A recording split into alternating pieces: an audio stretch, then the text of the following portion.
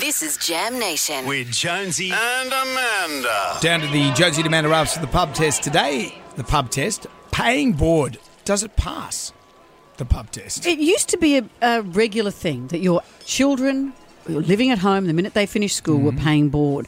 Less and less of us are getting our kids to do that. Charging children board, asking them to pay is one of the toughest questions facing parents when their kids are growing up. And house prices rising over the past 10 years, parents have been hesitant to charge their kids board, fearful it will take away their ability to save for their first home.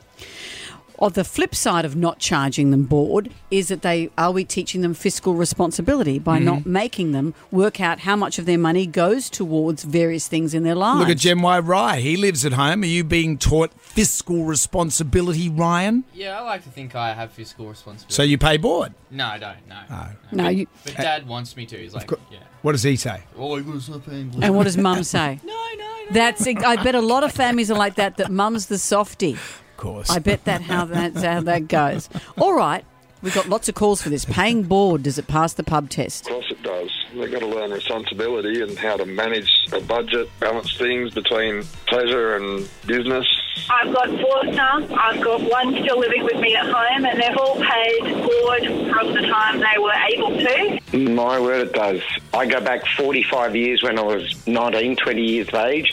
I used to clear $72 and I paid $50 a week to my mum. What I did with my children, I took board off them, but when they bought their first property or investment property, I gave up the money that I'd saved from their board. Our daughter just got into her 3rd year of her apprenticeship, so her wage went up. So we said to her, you either pay an extra $10 in board or put an extra $20 into super. My son pays us $100 a week board. It goes into a sub-account of mine, and when he's ready to buy a house or a deposit, that money will go back to him.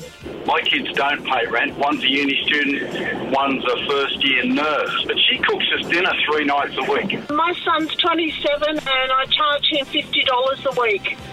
He's just got an apprenticeship, so, he hasn't got a lot of money, but he needs to contribute at least to the house. As long as they're contributing, what about that guy?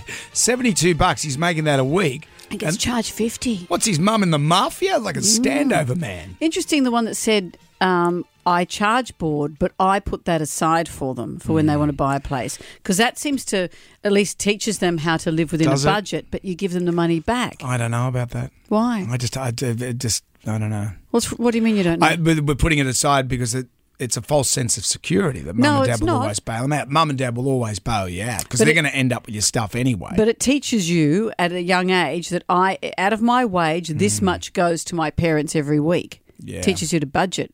I don't know.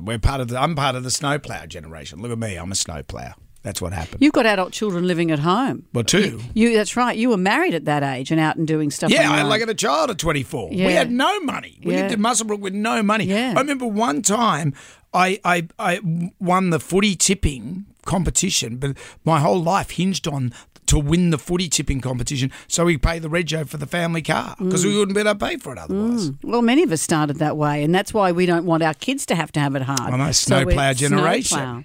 We might touch on that again later on because I think that triggered a lot of people.